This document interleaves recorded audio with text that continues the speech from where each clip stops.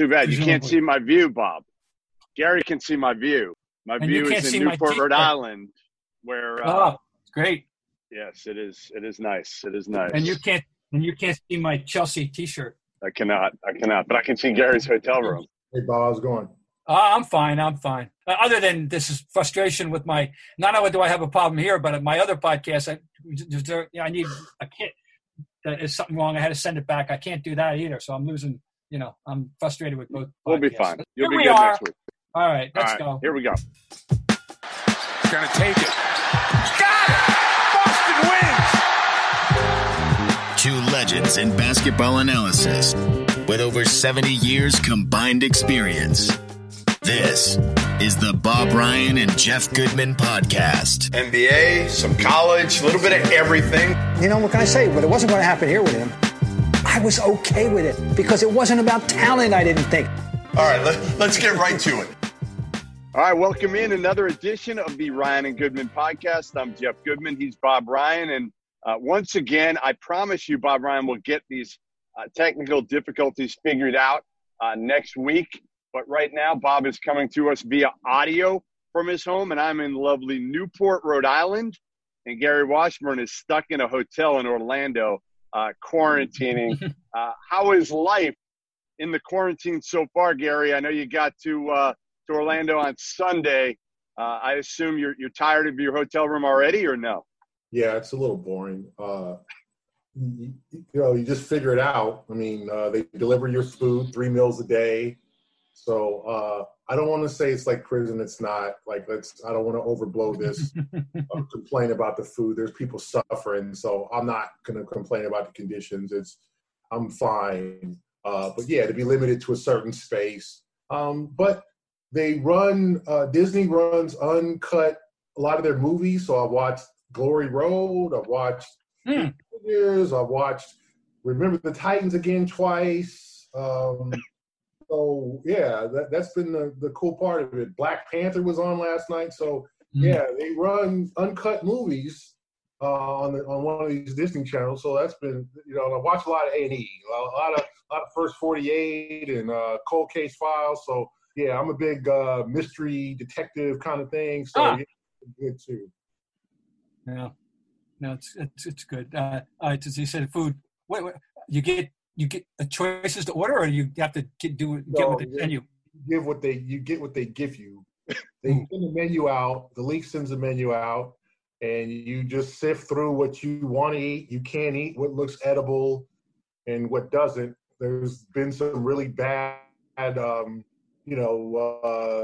entrees that you just take a chance on. And then breakfast and lunch is generally good. Dinner, you're rolling the dice.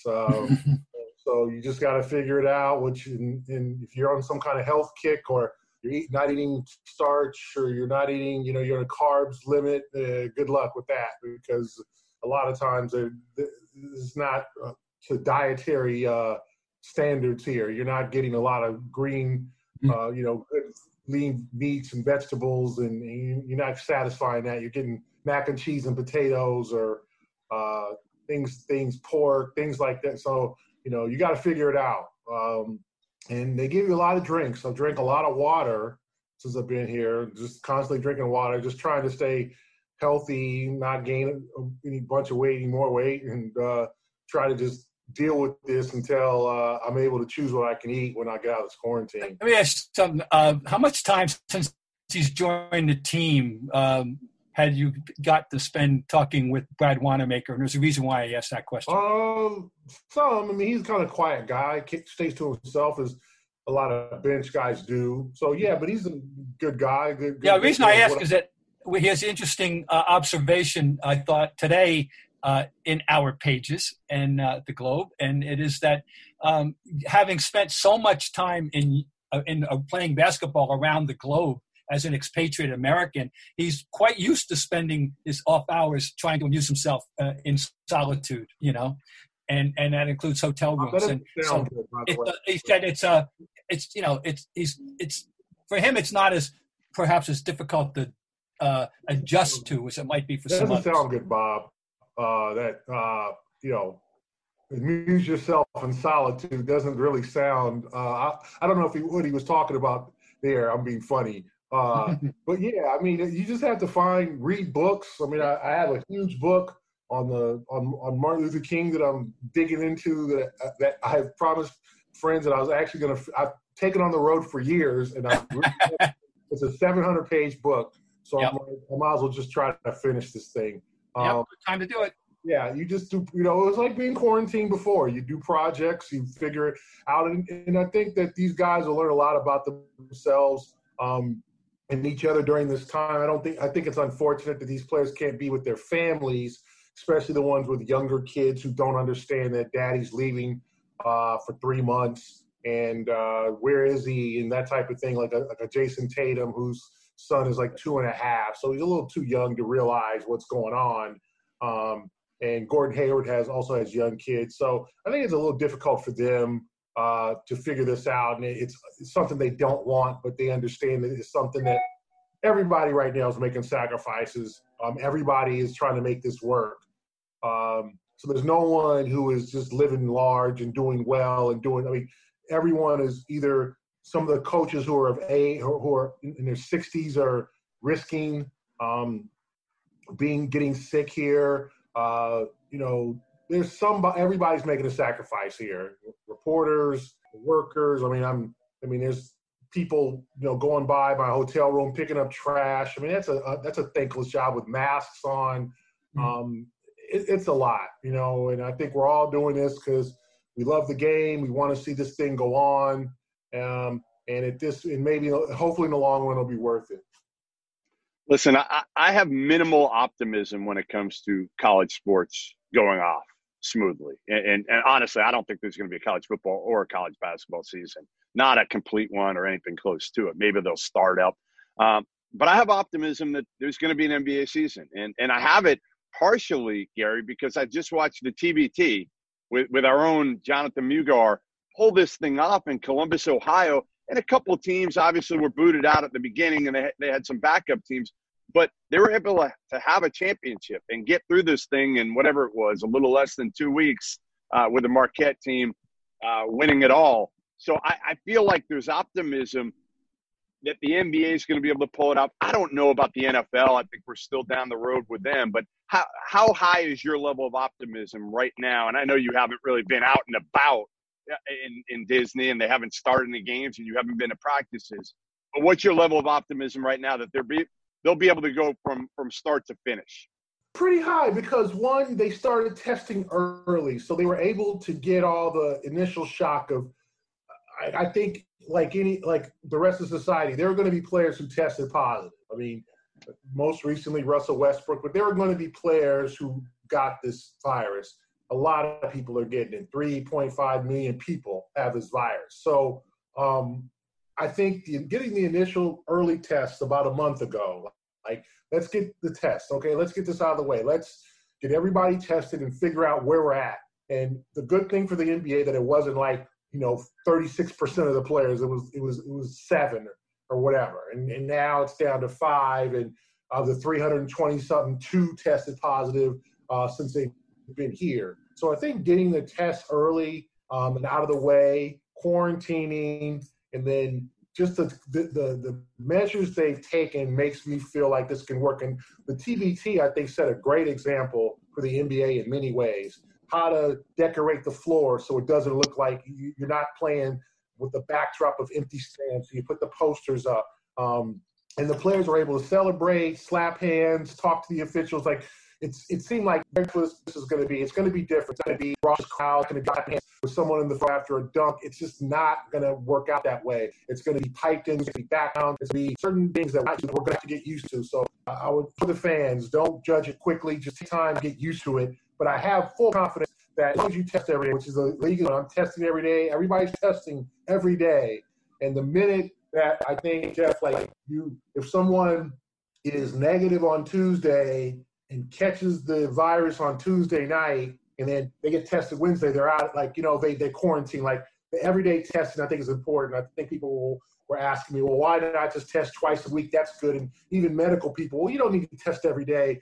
They want to know, if someone gets this, wherever it's from, you get the quarantine right away, nip this in the bud. And I think that's what will help, continue this season and finish it. For the college seasons, especially football, I don't know what to say about football. Basketball, I think you might not have many fans, or you can maybe spread them out. I think you can pull off. I'm not sure what the real challenges of basketball besides the traveling. Testing. Still testing, Gary. To me, it's you can. You got. I mean, I don't know. We're not even talking about Division II, III, and NAIA, but you've got 10,000 college basketball players out there, men's, and I'm not even counting the women. So let's go 20, right, of D1, D2, D3, NAIA, men's and women's teams, coaches, staffs, all of that, all have to get tested. The NCAA is going to have to fork over some of that bowl game. They won't do it. They won't do it. Yeah, exactly. Fork over some of those millions they get from the college championship games and before testing, so all these players can be tested consistently so they can get out on the floor and the Indians make more money. I mean, let's face it, Jeff, the NBA is trying to avoid more losses, okay? Right. They've already lost a ton of money, but you cancel the season, you lose $3 billion. You play the season, you lose $1 billion. Well, what are you going to do, right? You're going to reduce your losses, and that's what the NCAA's got to figure out. I mean, they lost how much money from canceling the tournament and all spring sports, and now you're talking about football, their biggest cash cow. They got to figure something out. So, but I think I have full confidence in the NBA because they started this thing right. They took some time, collaborated with Commissioner Silver, doctors, the league, the Player Association, all through March and April when they were really quiet. People were like, what are you going to do? And they were still trying to figure it out, and I think they did figure it out. And people feel confident about the leadership too, don't you think, Gary? As opposed to Silver other sports. Silver is kind of the most trusted commissioner. I mean, let's be honest, there isn't a whole lot of great competition with Goodell and Manfred. I mean, you're talking about Mo, Larry, and Curly there, but so yeah, Silver is your kind of the gold standard of commissioners. People are looking at the NBA, Major League Baseball, NFL right now and saying, okay, how are they pulling this off? How are they getting the difference is the bubble. You can't play NFL in a bubble. Major League Baseball, they decided not to do the bubble thing. So that's the biggest difference. But I do think, other leagues are looking at the NBA as an example. The Nets, just weird, the between the defections and the tests, the Nets they're astonishingly depleted at the moment. Yeah, DeAndre Jordan, Spencer Dinwiddie, now Michael Beasley gets it after they signed him. Boom. First thing he does is test positive. Yeah, I mean, the only good thing is they were able to sign Jamal Crawford and bring him back. He's a pleasure, one of the good guys in the league, so it's going to be fun to watch him play for however long they're in. This is one of the things. I know the Dallas soccer team had to pull out of this MLS's back tournament for somewhat the same reason, but I just think it's really bad circumstance. And let's be honest, I mean, the Nets aren't trying to – the Nets are like, they can take it or leave it this season. They're focused toward next season. When Durant's back, when Kyrie's back, like new coach. So I mean, they're like, okay, we'll do this. We'll do this redo thing. We'll fill the team. We'll see what happens. We'll throw some guys out there who want to play hard. I mean, that's what the Nets are. The Nets are knowing that if they get to the playoffs, okay, in Washington could have caught them, but then they decided to hold back Bradley Beal, so they're playing shorthanded. So the Nets are going to get crushed by the Bucks in the first round. So the Nets are just trying to figure this out, play it out, and get ready for next season. Here's a non-COVID related NBA topic that interests me, at least. The Knicks coaching situation. Leon Rose has spent over a month interviewing people, re-interviewing people, when most people feel that it's going to go to Tom Thibodeau regardless, although yesterday's post had a story saying that Jason Kidd made an extremely impressive presentation. But, just what's your observation on the Nets coaching quest? Oh, the Knicks? Knicks, I said. Knicks. Yeah, the Knicks are a mess. And they're going to have, once again, they're going to have cap space soon, right? Like they missed out on Kyrie and Durant a summer ago. They signed all those short-term contracts. They were able to trade Marcus Morris away. A lot of these guys, the Julius Randles, are all coming up for free agency soon, or they sign these one-year deals. So the Knicks are going to have money. So you've got to make the Knicks attractive. These younger players don't care about the Walt Frazier, Earl Monroe. They don't care about that. Like that was cool. Walt Frazier is still cool. It's fun to watch those old tapes. It's fun to watch the Willis Reed walk out in the 70 finals. They don't care about that. They don't care about the Last Dance Knicks team. They don't care about the New York Knicks. I think that the Knicks have gotten enamored with, like, we're the Knicks. And everyone else is like, who cares? It's new teams here, right? It's the Warriors. I mean, Bob, you've been around this twice, a lot longer than both of us combined. Who would have thought the Golden State Warriors would have been the premier team of a decade? If you would have told me that in 2005, we all would have been billionaires in Vegas. That they would have won 3 titles in 5 years. The Warriors were the most overlooked franchise in professional sports. Now, the Warriors are the premier franchise, even though they're struggling this year. New arena, great players, all that. No one cares about the Knicks, and no one cares about the Garden like they did in the 90s, and the 80s, and the 70s. So the Knicks have to have a front man, a man to sell this franchise. Is it Tom Thibodeau? Tom's going to try his best. Tom is a good guy, but he grades on his players. I remember covering the Rio Olympics, and I was literally, they sat us in between the first and second lows. We were not on the court. And during the games, and he wasn't the head coach. Remember, it was Coach K. You could hear Thibodeau's voice where I was sitting. Like, you could hear Thibodeau's voice. It's a voice, too. Exactly. Like I need a Lawson's voice, right? So you could hear his voice from where we were sitting. And this was the Olympics. They were fans. And I just kind of cringe at a 21-year-old looking at him like, what? What did you just tell me to do? Like, and I love Tibbs as a coach. And I think in the previous generations, it would work. I don't know if New York's the right place for Tibbs. I know he wants to coach again. I think he's a good coach. I think he grades on the young players. I think it didn't work out in Chicago and Minnesota. And Minnesota was not all his fault. I mean, let's face it, Andrew Wiggins didn't exactly go all out.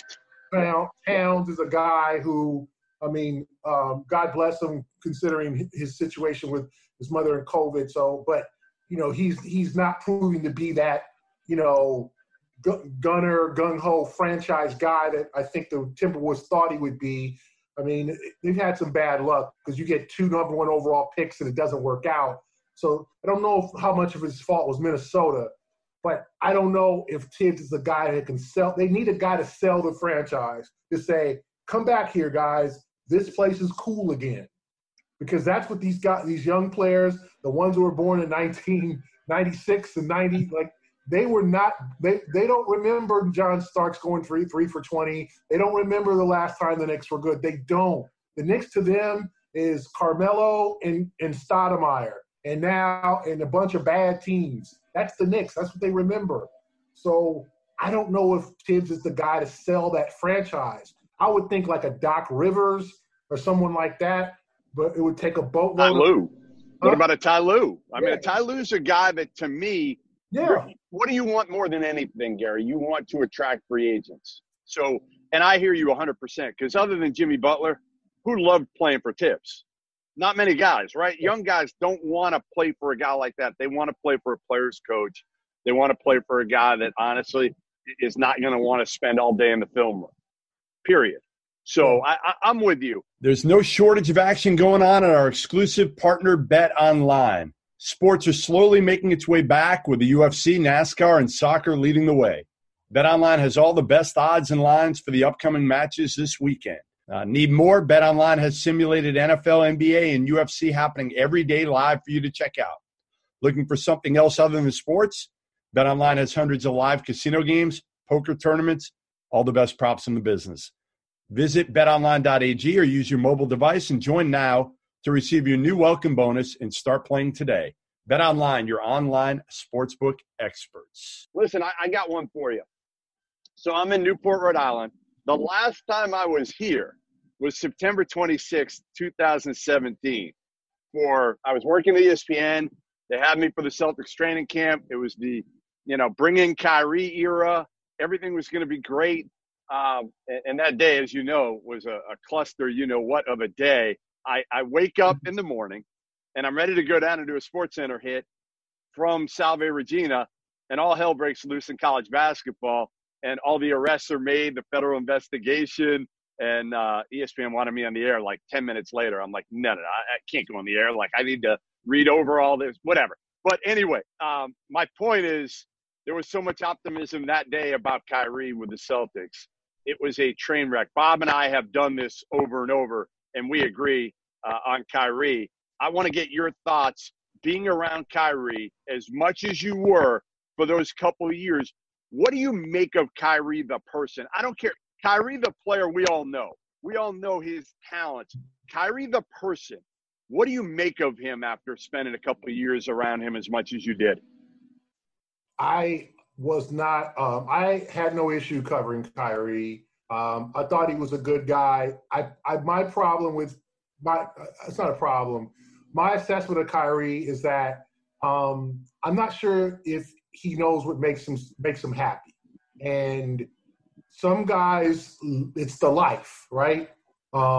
They get into the NBA, they make millions of dollars, they can buy whatever they want, they can have whatever they want in life, whatever woman, whatever house, they enjoy the life, right? That's what makes them happy, the wealth. Others, it's the game. It's the damn playing out there, competing, the Russell Westbrook kind of guys, the guys who, they like the money, but it's the game.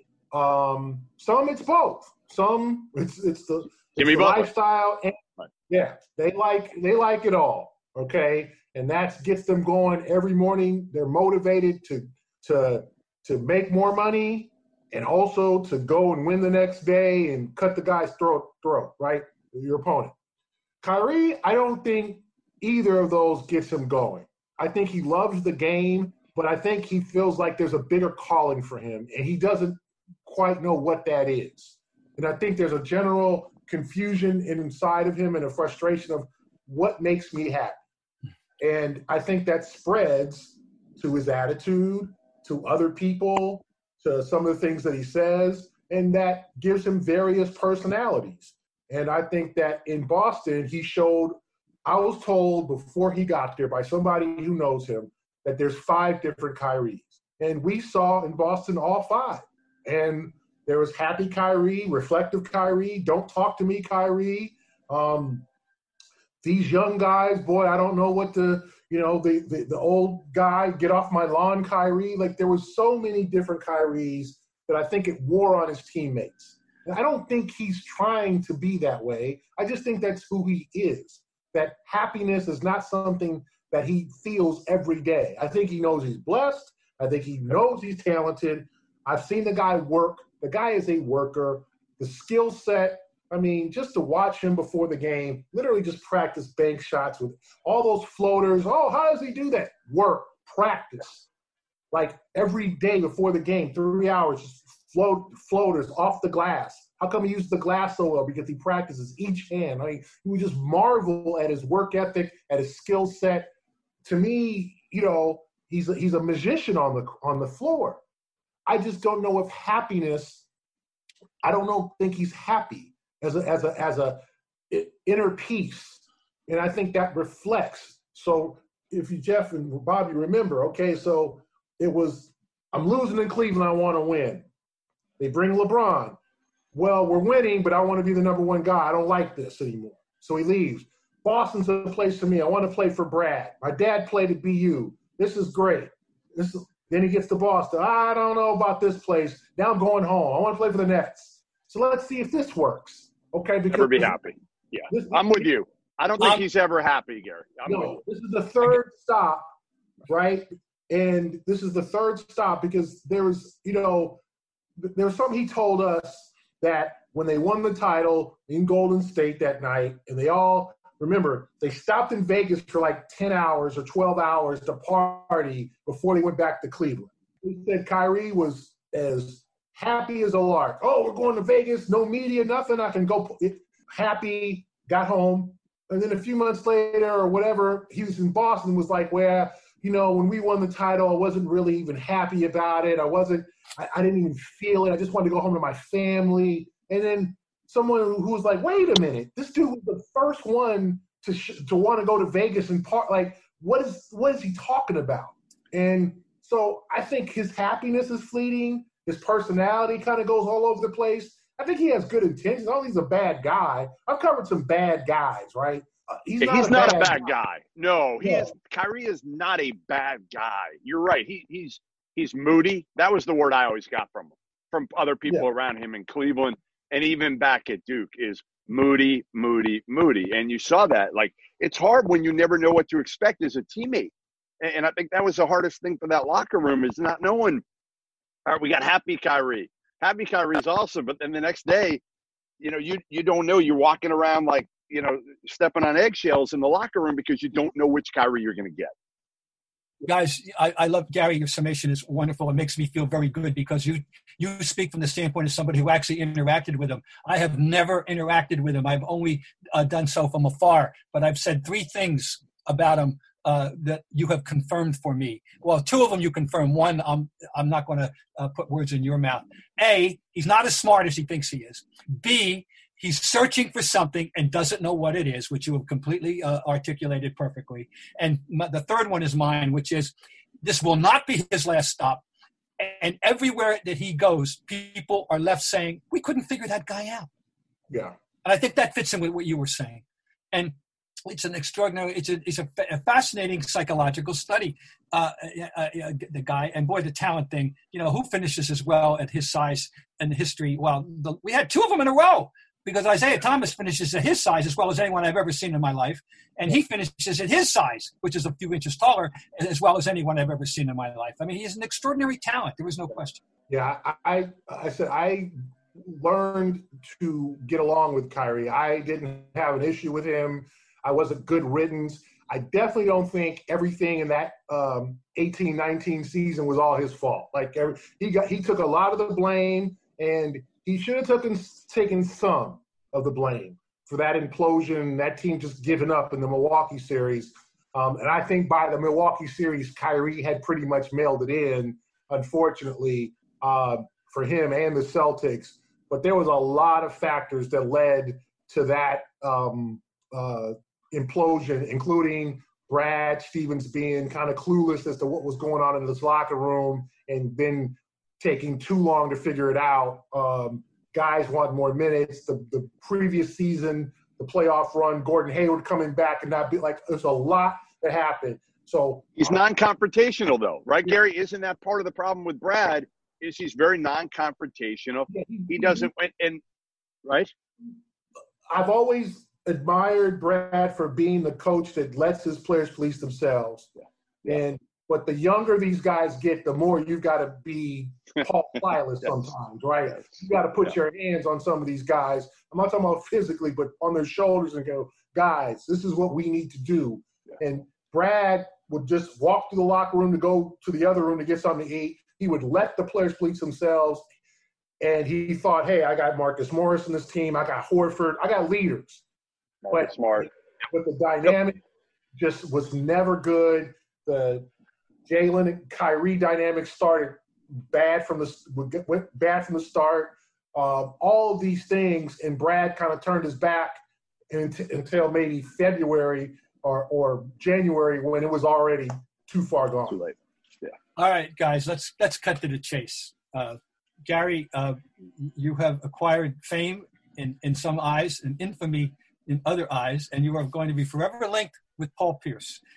How's life been for you? How much direct confrontation, feedback have you gotten since we had that fun little draft? You have to explain this, Bob. You have to set it up with the for draft. in America, the Boston Globe, Adam Himmelsbach of the Globe come up with an idea that we would get together 5 people who have had an association covering the Celtics, starting with myself. My time here goes back to 1969.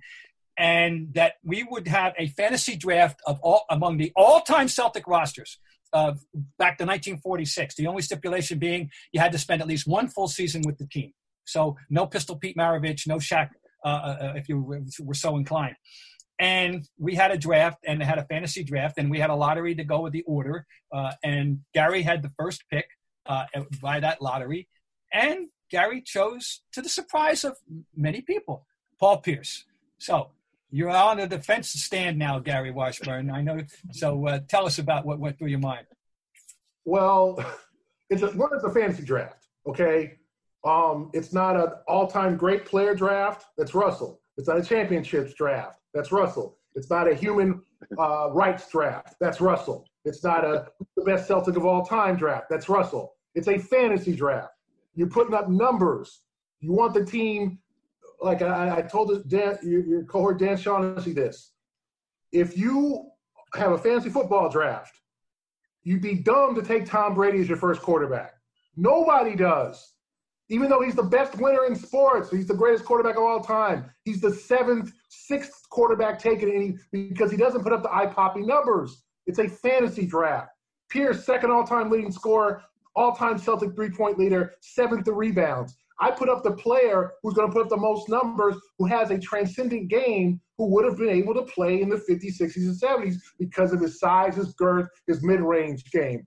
It's not the greatest Celtic of all time. I do not think Paul Pierce is the greatest Celtic of all time. Now, Bird is a great argument. I could have easily taken Larry Bird and probably could have, maybe should have.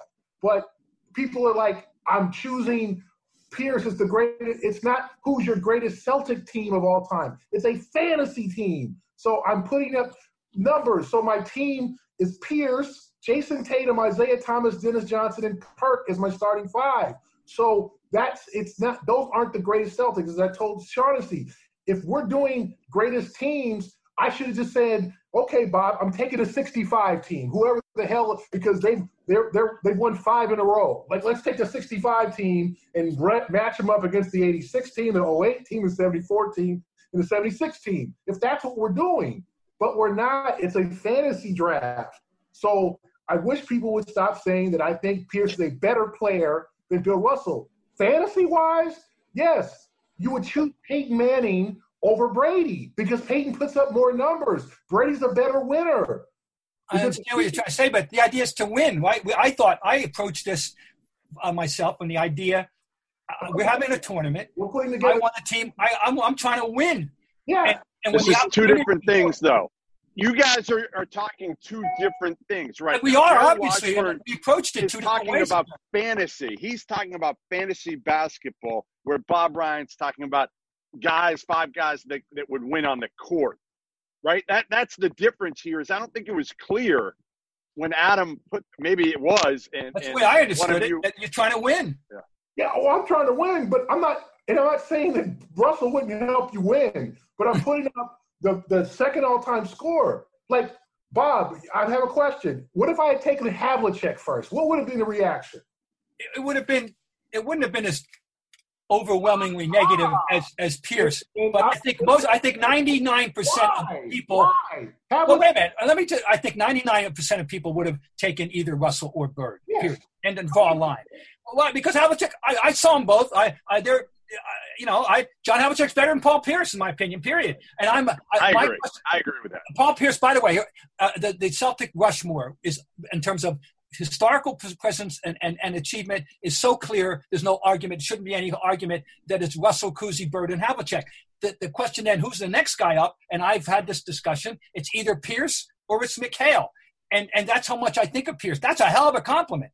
But he's not. But so to answer your question, I don't think he would have been crucified as much by taking John Havlicek as taking Paul Pierce. By the way, I agree with you, and you said something. You hit on something that has been one of my great arguments for Pierce in general terms. There are two guys in our time, our recent times, Garrett, that I think would have been equally at home in the 50s and the 2000s. Those two guys are Paul Pierce and Manu Ginobili. They each have old guy games with three-point capability, and they would have been perfectly at home in 1955 or 1960 as much as they are in 2020. You're absolutely correct 100% in your evaluation of Pierce's unique, skill set and approach to the game. Totally agree. I think, and I said this before Jason Tatum played a game, I think he will be better than Pierce. I think he will eventually have a chance to be on that Mount Rushmore that you announced of Celtics players, Bob. I really do.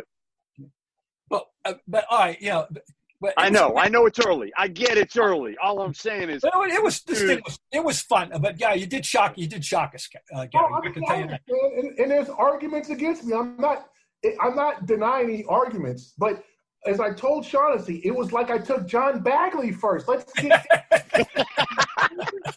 like I took the franchise's second all-time leading scorer, and I'm getting, you don't know basketball. Like, I'm sorry. And if I had taken the first one, I would have been just crucified. So I get it. Russell is a transcendent figure in American culture, not only sports, just – yes, if it's a human rights, if it's a championships, we're going fantasy basketball. We're putting my team against your team. I took more contemporary players. So no offense, I'll take my chances if Tom Heinsohn has to guard Jason Tatum. I think I'll be okay.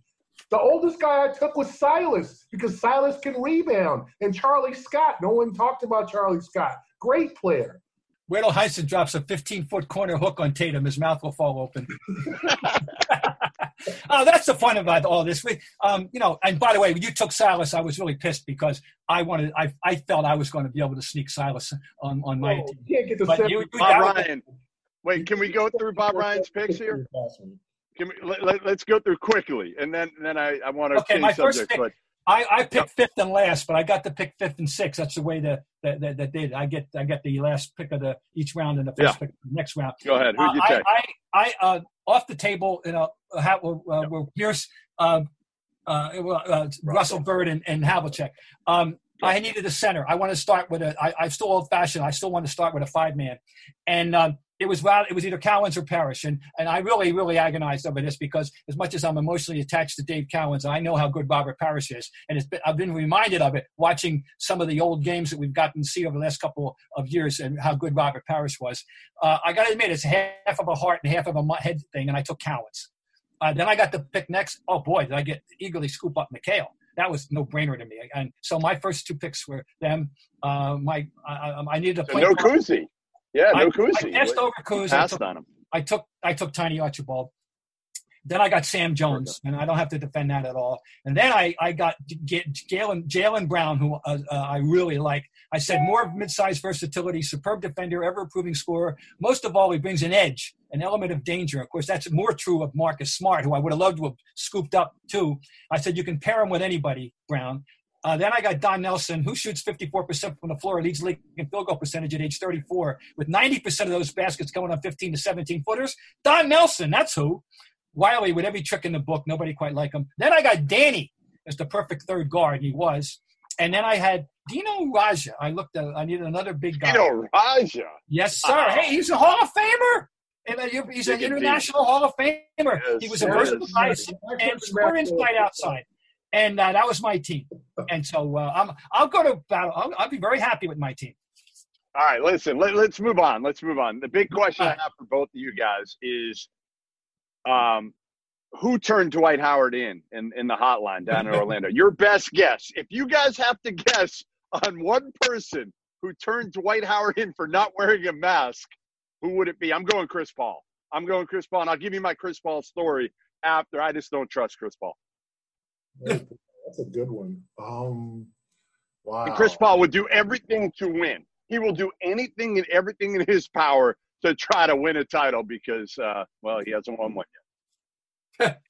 Wow. Who do you guys got? Come on. You got to have somebody here. I don't have any idea.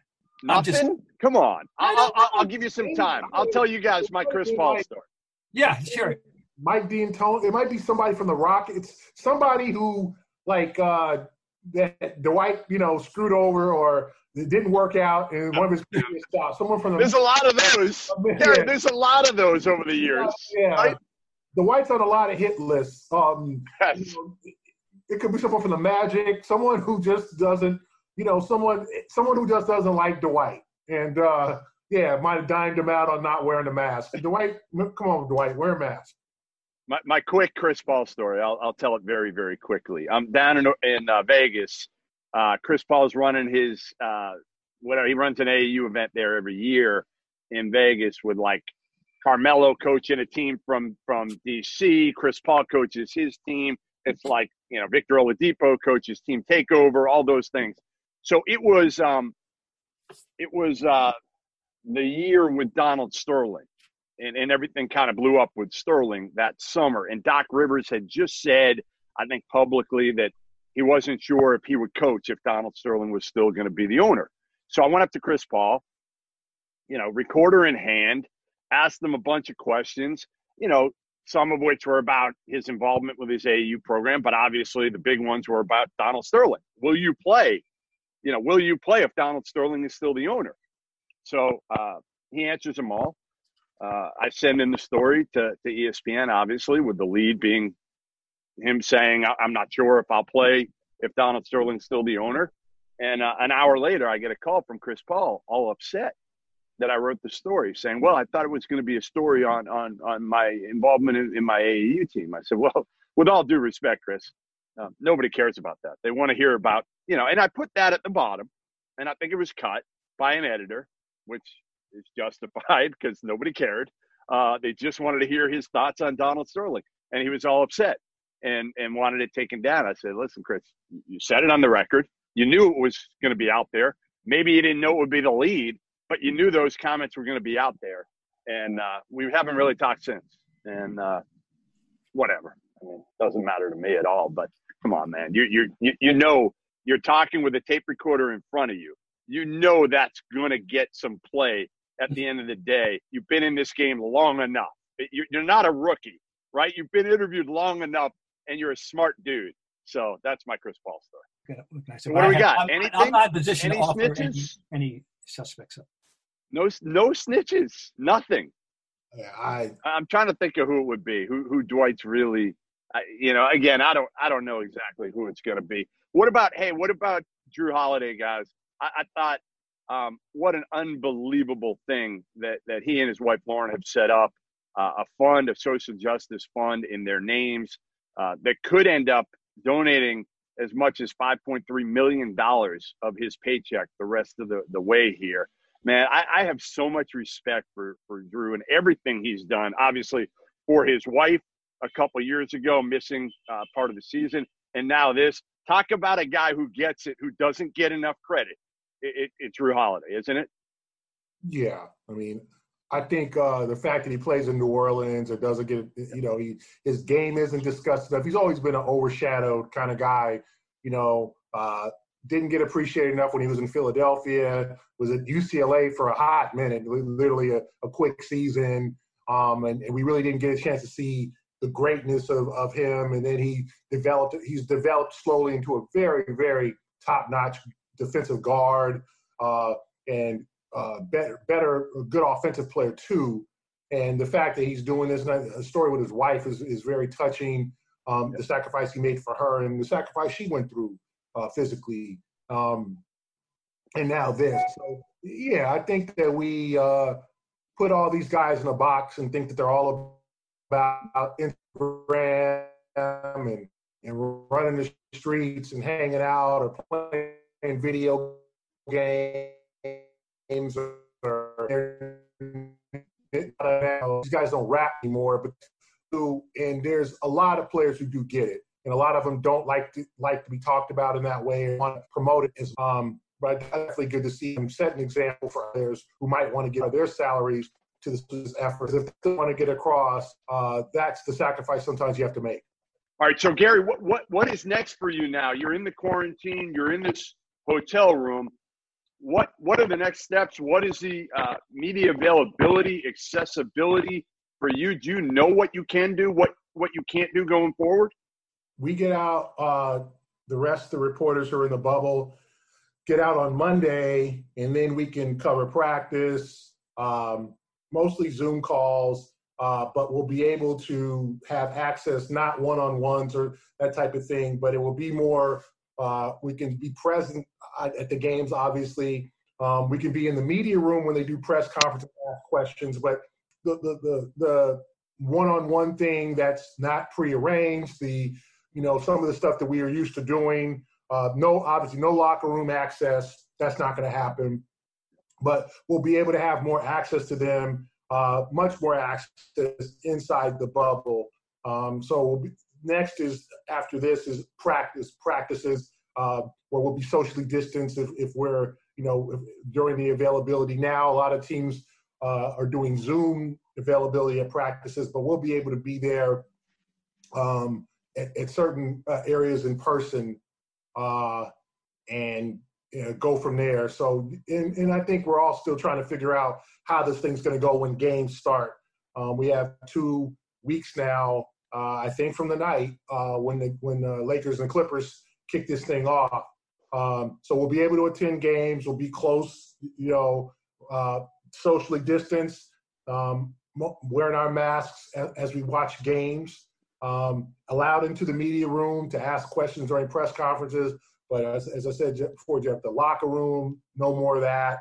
And the guys, the players won't take showers at the arena. They'll come to the arena. I think they've just been allowed to dress at the arena, but no showers. Like, they get the heck back on the bus, and everything is done at the hotel. So the locker room dynamic entirely changes. So that means you won't have to wait an hour plus for Jason Tatum. Yeah, that'll be a good thing for deadline and for those old newspaper guys, not to be able to wait for guys to get. Is Tatum the worst? Who's the worst current guy in terms of coming out? I know Kyrie was brutal when he was here. Neither of them are that bad, but Kemba and Tatum take their time. But yeah, no one compares to Kevin Garnett and Kyrie at times. Garnett was an all-timer, but no one compares to that. But yeah, Kemba and Tatum usually take the longest. But they're usually doing post-game stuff. They got time to look at their phones. They want to be completely They're chill. They're both chill, Gary. That's the one constant with Kemba and Tatum. They're both super chill. They're actually two of the best people I've ever met doing this. Other guys do it on purpose sometimes, I would say. There's a lot of stars in the game that make us wait because they want to, because they feel that they can. I don't think that's Tatum or Kemba. I think they just move at their own pace. And like you said, they're looking at their phones and going the rate they want to go. So how concerned, was this a decision for you? Because you may be down there for 3 months if the Celtics go till the end. How hard a decision was this for you? Or was it easy? Hey, this is my job. I got to get paid. I can't say no to something like this. I'm going. Yeah, it wasn't an easy decision, but I think that the uniqueness of the situation, this is something we'll never do again. This is not going to happen at all. I don't see a bubble next year. They're going to play at arenas with maybe no fans, but the uniqueness of the situation, the opportunity to come here and represent the Globe, to be in this, to see what happens here. I think there's just such a fascination with what's going to go on down here and what's going on down here early, the quarantining. I think that it was definitely an opportunity that I felt like I had to take. By the way, Gary, I'm going to speak to Matt Pepin about getting you a bodyguard just in case. Oh, thank you. Okay. Well, listen, we appreciate you joining us from the bubble, Gary. We do.